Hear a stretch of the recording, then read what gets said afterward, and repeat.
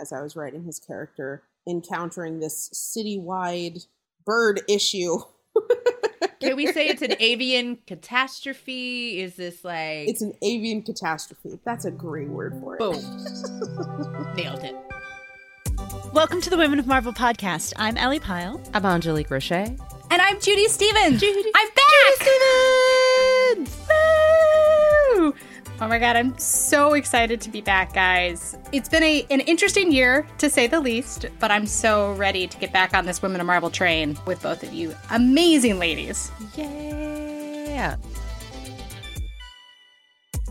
Okay, so everyone's talking about it online, on Twitter. I see it all the time. Our episode today is related to an amazing video game that just came out. Right, Angelique? Haha, yes! All right, so I gotta contain myself. So yes, Marvel's Miles Morales Spider-Man was just released in November on PS4 and PS5. It's incredible. I've played through it once. I'm playing through it again.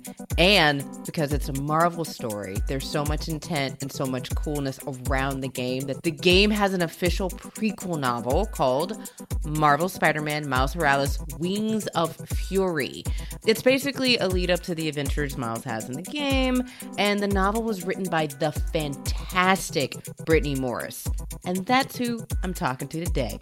I can't tell if you can tell that I'm geeked out, but I totally am. Brittney seems like a really incredible human. Yo, she really is. Like, I love talking to her, and our conversation has really stuck with me. I mean, we talked about her best-selling YA novel from 2019 called Slay, and of course, we got into her new Miles Morales book. It's kind of a book about, you know, finding your place in the shadow of somebody who you look up to so much, and also figuring out what kind of Spider-Man Miles wants to be. And what it was like getting an email asking if she'd be interested in writing a Miles Morales book. And I just about threw my laptop and was like, excuse me, what? Is there any other answer to this than yes? What is this? I was like, do you know me at all? Yes. And of course, we got to talking about our favorite games from the 90s. And oh, one more note, we recorded this before the game came out, so you're gonna hear a lot of hype. Okay, I am all in. Let's deep dive. We have such an amazing guest who is here on Women of Marvel with us today. It is Brittney Morris. Thank you so much for being with us here on Women of Marvel to chat some nerdy stuff. Thanks for having me. This is super exciting. So you are a best-selling writer. You have made time to talk to us today. I am very excited, but I want to go back. I want to take it a little bit back because you have such an interesting background. Have you always known you wanted to be a writer? And there's a reason why I'm asking this, because you do not have a degree in the English. Nope. So yeah, I wanted to be a writer ever since I found out one could make a career out of writing. So that was around the 4th grade. My teacher assigned us a journal entry, and my childhood was not the friendliest. Like, I was going through abuse at home. I was getting bullied at school. And so when my teacher said, write a daily journal about what's going on in your life, I was like, so I'm just going to make up characters and write about something else. I'm just going to make it fiction. And so I just did. And she came up to me the next day and was like, this is actually really, really good. You know, you should consider doing this. And then I said, you can do this for money? Like, people, like, adults do this for money? And she said, yes. And from then on, I knew I wanted to be a writer. Somewhere around the, like, late high school, like, part of my life, somebody convinced me to major in something, quote, marketable, read valuable to the capitalist hellscape, read scientific, read mathematical, read something corporations want. And so I switched to pursuing economics as a degree because it was pretty versatile. It told people I was good at math. It would allow me to go into something that would make me some money somewhere, I hoped. And so that's why my degree is in economics. Hated every minute of it. Wrote the whole way through college. And I was lucky enough to get a book published anyway. You know, the funny thing is, I was talking with our Women of Marvel producer before the show, and making economics is not easy. I want to be very clear, and hopefully my econ teacher never listens to this, but I literally went to his office in tears because my brain could not grasp. It could grasp anything else. But I was like, none of these numbers are real. These are all projections and they're all flawed. So doing that is like kudos. Thank you. So, okay. So you get started in 4th grade, you write this journal, you write all the way through high school. You clearly, and I think this is one of the things that I love. I've heard this great quote, like a writer who doesn't read really like isn't a writer. Every writer that I know is a voracious reader. And in the same way where I produce and so I study everybody else's shows and podcasts and how that goes together. You know, for you, what is 4th grade, 5th grade, high school Brittney reading? Good question. So I mentioned like my childhood not being the friendliest. It was also pretty tyrannical at home. All we were allowed to take in media-wise was religious material. So it all had to be related to the Bible, related to Christianity. We were mostly watching like G and PG rated movies through high school. So I didn't get a lot of exposure to like the classics or even like, you know, the Newbery Medal winning books in my library that looked fun. A Wrinkle in Time passed me by. Harry Potter passed me by. So I really wasn't all that interested in reading as a kid. Yeah, I know, blasphemy. And then when I got to college and I was reading nothing but economics textbooks the whole time, I was just sitting, gritting my teeth, like, I am never reading another book again. As soon as I graduate, I'll show everybody I'm never reading another thing ever again. And so I swore off reading, thinking somehow I was going to be, you know, the one published best-selling author that didn't pick up a book.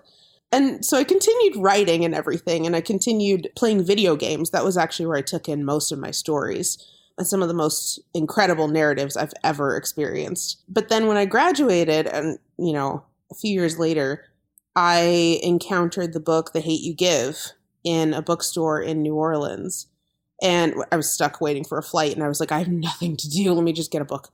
So I picked up this book, and I had no idea what had been going on in young adult. Young adult wasn't even like really a thing when I was growing up. And so I realized what the topic was, and I was like, this is what people are writing about now? Like, this is amazing. This is a story about something I can relate to. Like, this is something I want to read. And so I read that book, and that turned me back onto reading. And I was like, okay, I need to look at what else is in here. So now I have fallen back in love with reading. I love it. And I think it's so interesting because mine was the flip, right? I read a lot of books, Michael Crichton, Robin Cook, Melanie Ron. My sister was a voracious reader, and so I would just like get books from her, and I loved to read. And as I got older, when I started studying TV, when I started studying movies, I was just like, and then I went to law school and I was like, oh no, I'm done. This reading thing is exhausting. But I absolutely get it. I love that journey, but I love also you brought up that you learned this concept of narrative from games, which I think people really sleep on the story part of some of our favorite games. And that's really like been highlighted through, you know, Marvel's Spider-Man for PS4. That's really been highlighted through a game we're going to talk about in a second that I'm trying to keep all my energy and happiness like bottled up till we get there. And so I kind of want to switch over now. Like for you, you know, you're an accomplished writer, but you're also an avid video game player, and you've actually written for video games, which is dope. How did you, in all of this that you're saying, how did you get into gaming? When I was younger, somehow my parents ended up getting us a GameCube. Like, they were okay with that because they were like, Nintendo is the safe one. This was back when consoles were like $100 a piece and they all came with a free game. So we got Super Mario Sunshine free, and that was like the first like story game that I played through where it was like there's an actual plot, there's an overall objective, like you know, it's open world. And so I fell in love with that game. It's still one of my favorites to this day for nostalgia reasons. They let us play a few other child-friendly games like that throughout high school. And then when I got to college, I didn't have a console.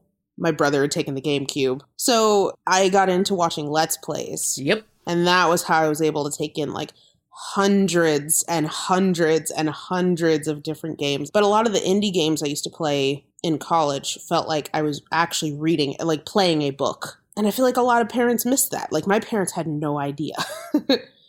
And it's interesting. Like I always joke and say my first game really was like this. We used to rent from Blockbuster. Like I'm aging myself, but you know, we had an NES. My sisters had an Atari.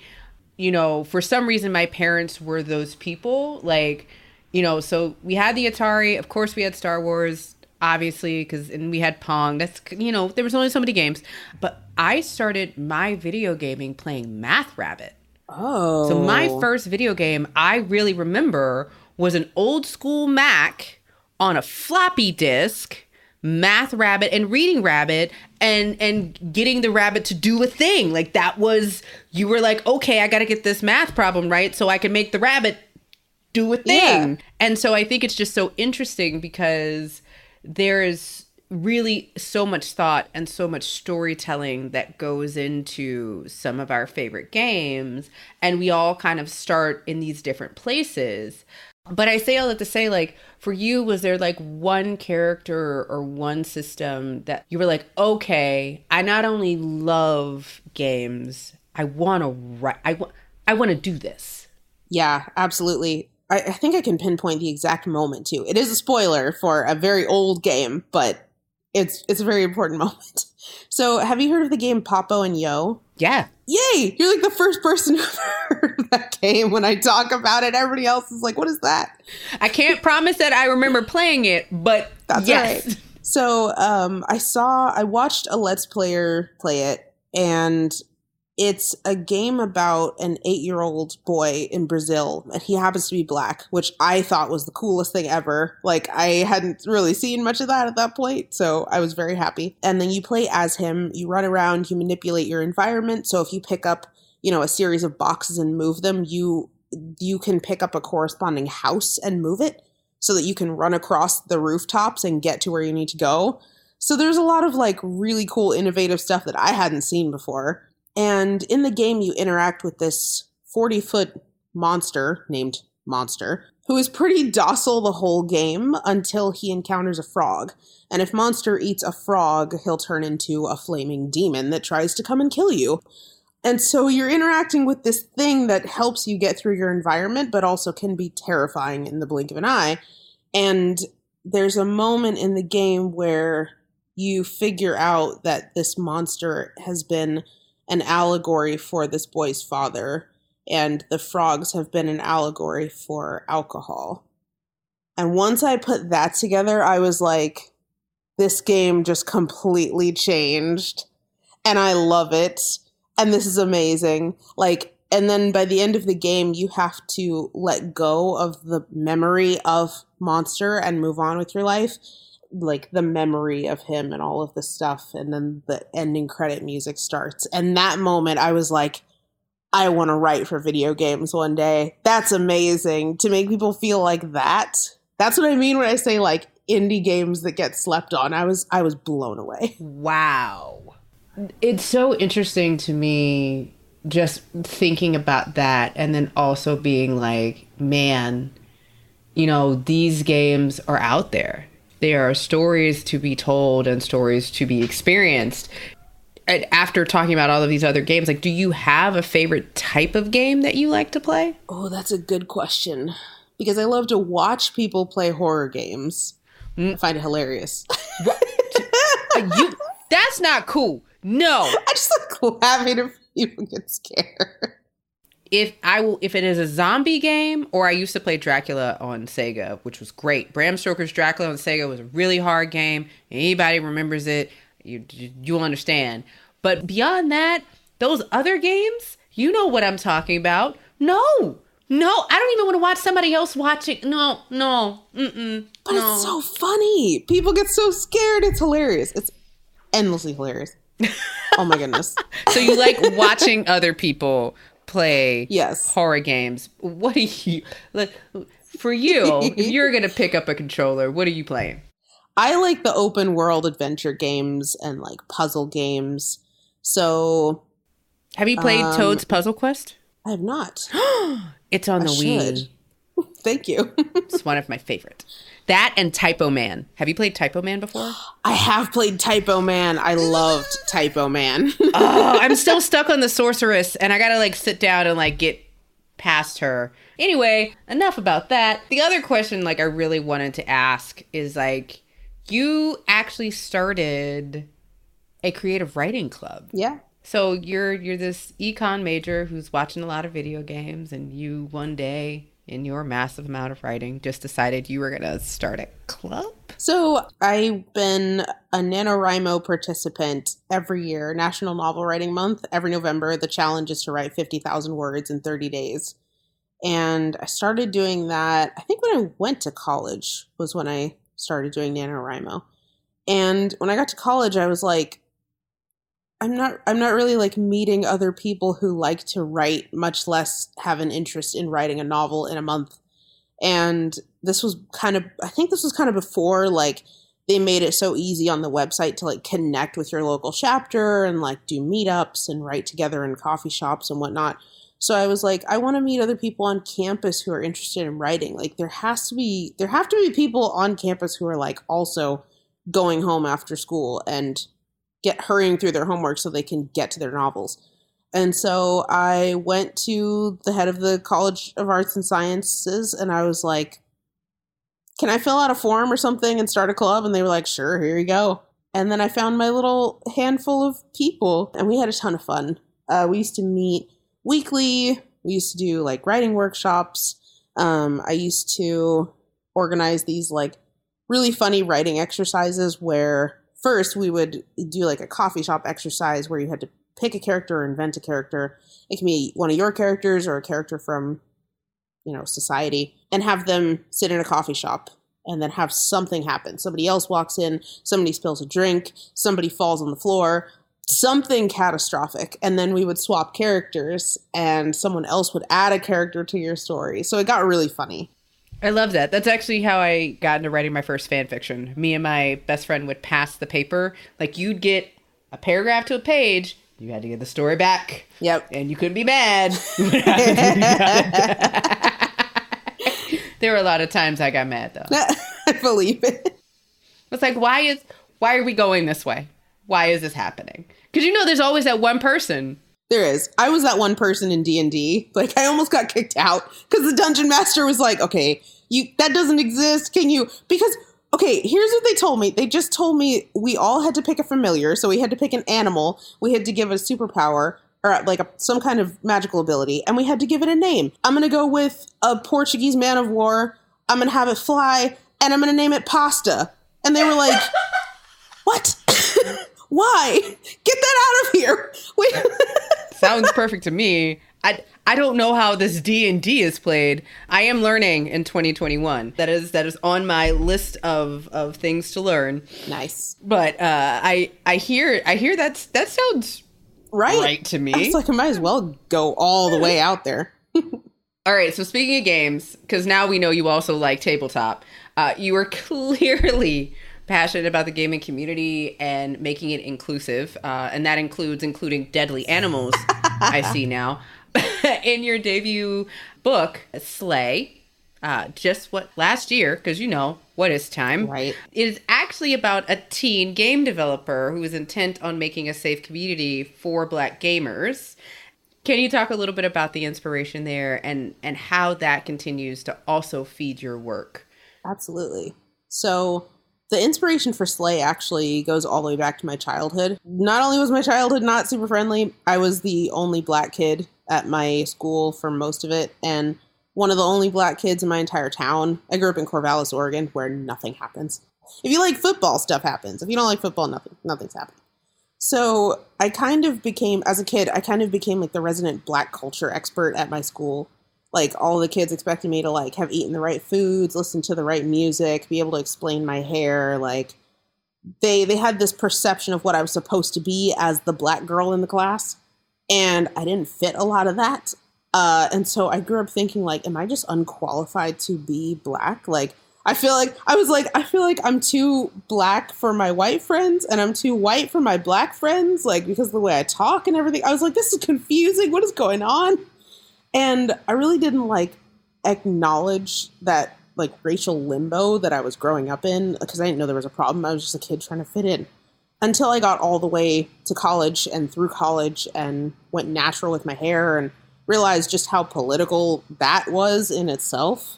And, you know, went through multiple corporate jobs and everything. And then I went to see Black Panther opening night. And that was the first time where I walked into a room full of Black people and I didn't feel this pressure to be like, you know, to know certain things or be able to like hold conversations about certain topics. And like, it was enough to just walk in, cross my arms, say Wakanda forever. And I was in. Like, it was that simple. Like, all of a sudden I was Black enough. And I was like, this is amazing. At the end of the movie, I was like, I have got to go back to Wakanda. Like, somebody has to make a Wakanda simulator video game. And 3 days after the movie came out, I became like viscerally upset that nobody was talking about making a Black Panther video game. And so I said, okay, I've got to do something about this. If I don't know how to program a video game, I'm going to write a book about someone who does. And so that was where the inspiration for Kira and her story came out. I have to take a moment. I've never gotten emotional like this in an interview, but you literally just read my whole life. No, I get like 100% get you. Yeah, I different circumstances, but you know, I do. There are not many of us that listen to, you know, garbage and Lords of Acid and all those other things that I listened to in high school, or Eve 6. For me, it was The Fray. Yes, The Fray. Such a good band. All right. Yes. So you get it. So good. Oh, give me a second. Okay. Yes. All right. So let's talk about another thing that's going to make me emotional. So from this, you are now writing one of the most beloved characters in the Marvel Universe. You know, how did you first get into Marvel? Let's talk about that story. And then also, particularly, the Spider-Man, Miles Morales. Great question. So, I was kind of into Thor because reasons. I hear all those reasons, and I second them, and then I add you a Tessa Thompson. Continue. So, yeah, was kind of already into Thor, and Iron Man 2, actually. But Black Panther was really the first movie where I was like, I think I really, really like superhero movies. Like, if this is the direction they're going with this, I love it. And then there was Captain Marvel, which I loved and everything. And then when Into the Spider-Verse came out, I was like, okay, this is my second favorite movie of all time, I guess. So it was Black Panther and Into the Spider-Verse. And so to get to write the Miles Morales character was just a dream come true. I remember I got that email from my agent, I think in March, and she was like, hey, do you have any interest in writing with Marvel for Miles Morales? And I just about threw my laptop and was like, excuse me, what? Is there any other answer to this than yes? What is this? I was like, do you know me at all? Yes. So she hooked me up with Davey at Titan Books, and they were like, you know, what story would you want to tell for Miles Morales? And they basically just said, like, start from scratch. What do you want to write? And so I'm sitting there going, okay, this character is so beloved and so incredibly huge. He is, you know, the kind of next generation Spider-Man. His journey is one of self-discovery. Like, his journey is so nuanced. He's biracial. He's living in Brooklyn and then living in Spanish Harlem. So his story is so complex and interesting. And I was, not going to lie, I was a little bit intimidated. I was like, do they know who I am? Like, are they sure they got the right person? And like, I'm looking at, you know, Jason Reynolds over here with the other young adult Miles Morales book. And I'm like, how am I supposed to follow that? What am I, you know, I was really freaking out. I really, really, really wanted to do right by fans of Miles Morales. And so when I came up with the story, I was really, really pleased with it. And I sent it to them, you know, hoping they would agree. And they did. And yeah, we've been working on it ever since. It's been a dream come true, honestly.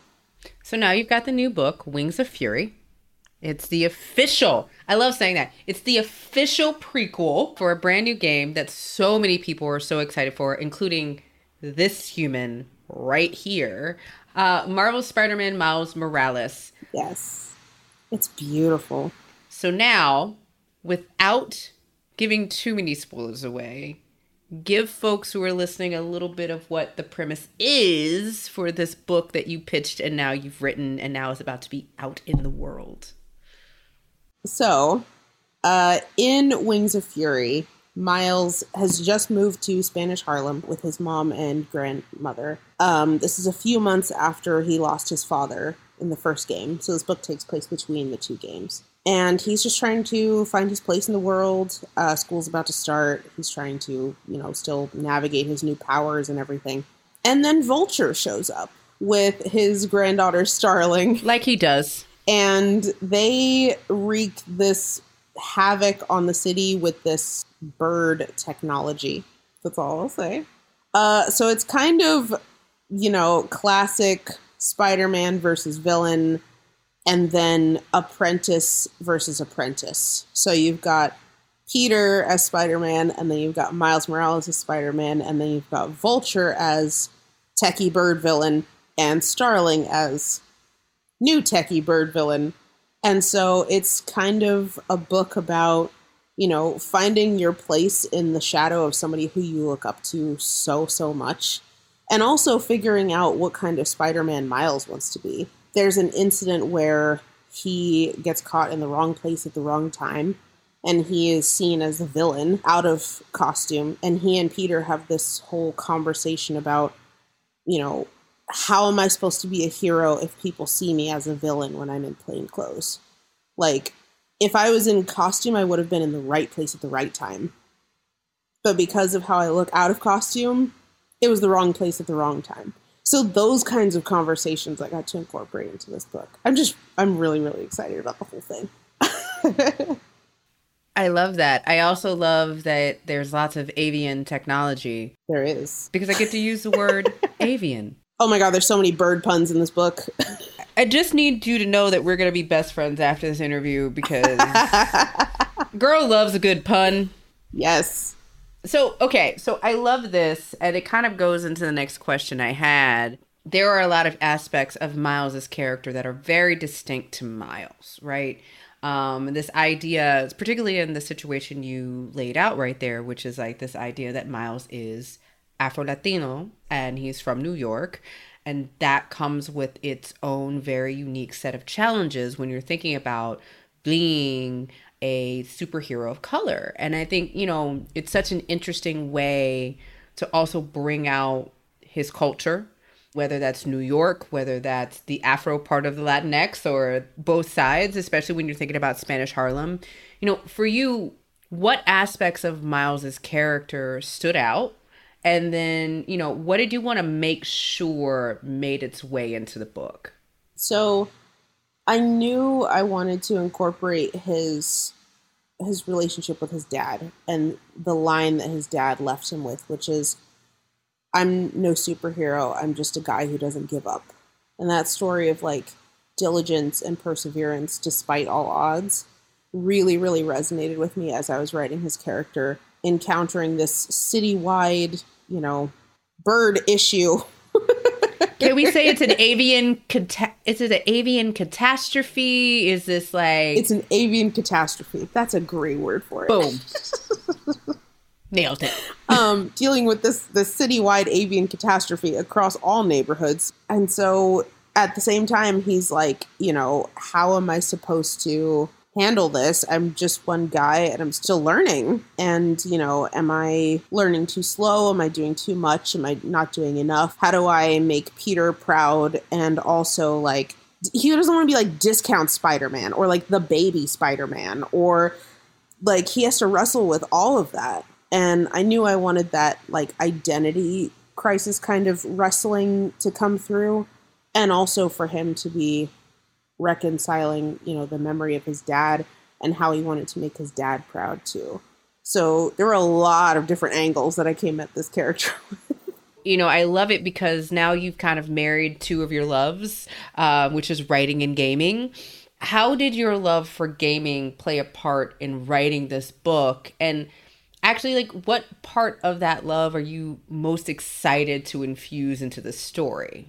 I mean, I had seen several Let's Plays, actually, of the first PS4 game, and I loved, like, just how many different subplots there were in everything, how many different suits there were. Like, there's just so much content in the first game, and I was just blown away. The web slinging was also super smooth. I knew I wanted this book to be executed with just as much finesse. I mean, they made web slinging look almost like a dance in the first game. And I knew I wanted that kind of, like, graceful execution in this book. So even just, like, the care I took into writing the action scenes and still making it smooth and not bogged down with, like, the mechanics of it, I really, took great care to make it feel like you're reading a game. I love it. I love it. I love it. I love it. Okay, so let's state the obvious. Miles has a game. Yes. So without spoiling anything, one, have you had a chance to play it? And two, what are you most excited for players to get a chance to experience in the game?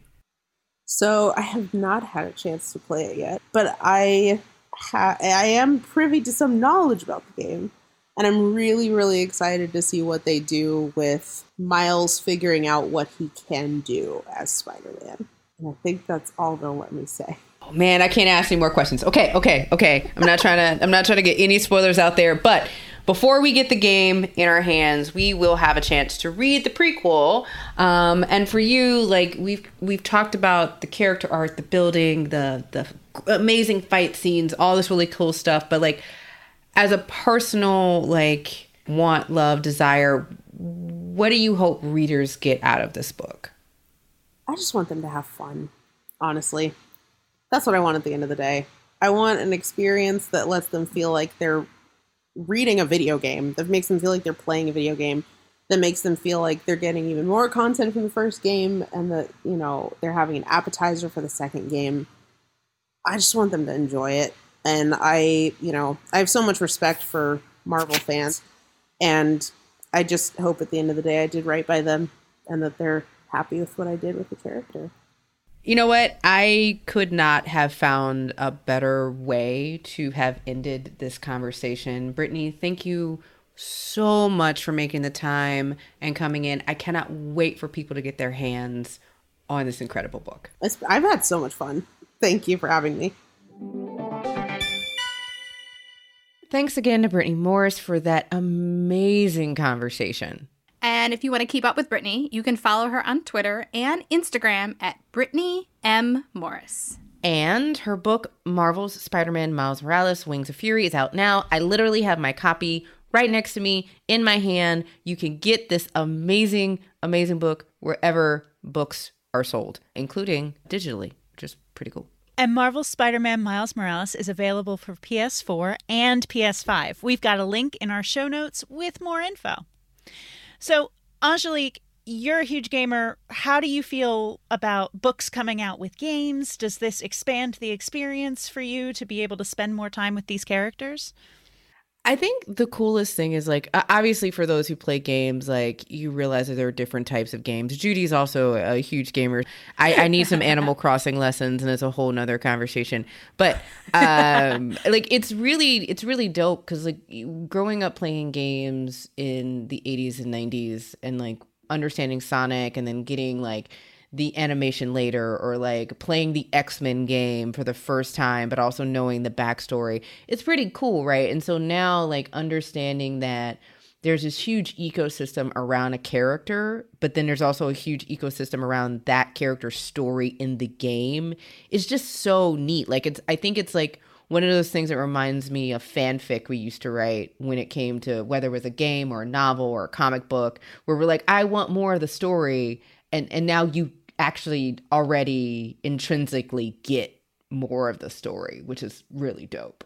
Yeah, I mean, I grew up playing computer games in the 90s on Windows 95. So, and I was a huge Tomb Raider fan. There was a Titanic game that I played, and I just wanted there to be so much more than there was. So it's kind of amazing, especially with a character like Miles, who really has, set himself in the hearts and minds of everyone right now. He's such a great character. You can play him on PS4, PS5, or you can, give this book to someone who may not necessarily have like a PlayStation. It's great that these characters are just so part of everything about our lives now. I just love it. And that's one of the ways you can recognize a really strong character, is that they can move between these different writers and these different mediums and always feel like themselves. And Judy, exactly like you were saying, if you've got a friend who's not a gamer, you can still share the thing that you love and are into with them by giving them the book or giving them the comics. Saladin's run on Miles Morales is a lot of fun right now. It's really good. And the end of the Ultimatum story is coming up. So, we'll have to see how that's all going to play out. I might have heard some secrets about that, and I'm going to keep my mouth shut. It's one of those one times where I might know a thing, and I feel so it's Ellie, I'm in your place. I'm in a place where I'm like, I can't tell anyone. But wait until you all see. Because, honestly, when you think about that book, the art by Javier Guerrón, but then you've also got Jason Reynolds' YA book. Justin Reynolds is doing a graphic novel on Miles Morales. There's just so much cool stuff. And Brittney's book is just another amazing part of that ecosystem. And I can't wait for folks to read it.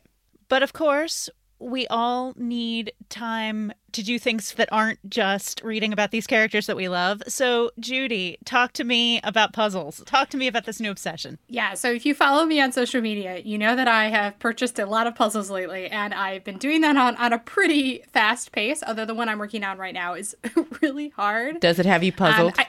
Did it? Shh. Good job. Good job, Angelique. So I actually grew up with my parents doing puzzles. My father was a huge puzzle guy.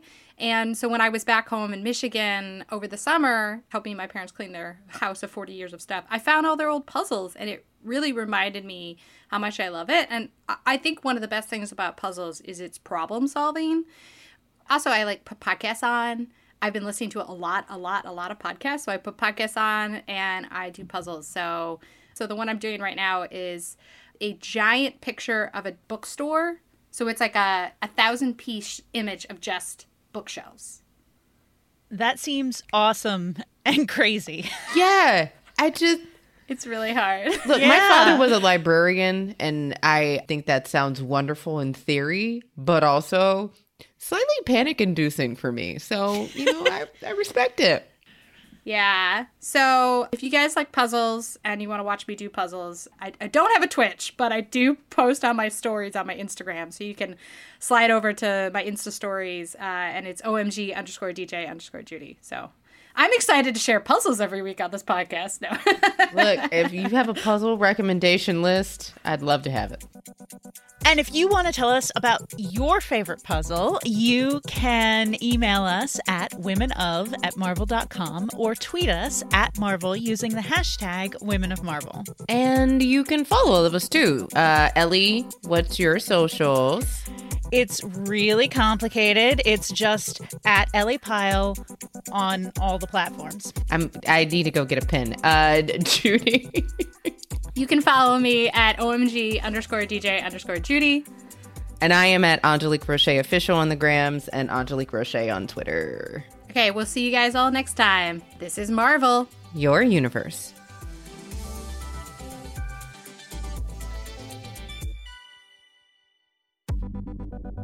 So, speaking of cool things to read, the Marvel-made Paragon collection, Chris Claremont Premiere Bundle, is only available until this Friday, December 4th, so you should go order now at marvelmade.net before you miss your opportunity for this really cool and very rare collectible. The support for this collection has been amazing, and as a way of saying thanks, we want to make this collection even better for fans that have already pre-ordered and those that have yet to do so. All right, so we're going to break this down. The Marvel-made Paragon collection, Chris Claremont Premiere Bundle includes a gorgeous, oversized, brand new prestige format faux leather hardcover, and has 448 pages, gold gilding in the interior pages, hand numbered, signed with quotes by Chris Claremont. Look, this is amazing. There's a foreword by Louise Simonson. And Judy, look at this collection. It's amazing. Oh my God, classic X-Men stories, and that's including Chris's first X-Men story, the Dark Phoenix saga, Days of Future Past, illustrations by Frank Miller. I mean, there's so much. You guys definitely have to go check it out. It's bonkers. I mean, for anybody who's like, I want to get into the X-Men, but how do I encapsulate all of the things that Chris Claremont did? Boom. At least it's a good start. Also, as of December 1st, Marvel has just unlocked the Ultimate X-Men Reward, a brand new Wolverine comic book by Chris Claremont. This exclusive story ties directly into the legendary 1982 Wolverine limited series by Chris and Frank Miller, featuring a cover by iconic artist Steve McNiven. This new tale will be presented as a standalone comic book that is only available as part of the Marvel-made Paragon Collection Chris Claremont Premiere Bundle. So make sure that you order now and don't miss your opportunity to own this extremely rare and essential X-Men comic book. So head over now to marvelmade.net and pick this up before December 4th. You guys only have a few more days left.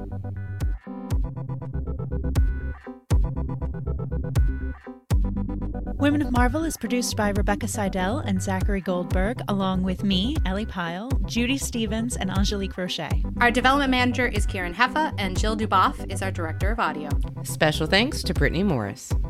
And don't forget, you can listen to this Marvel podcast on the SiriusXM app the day before it's available anywhere else.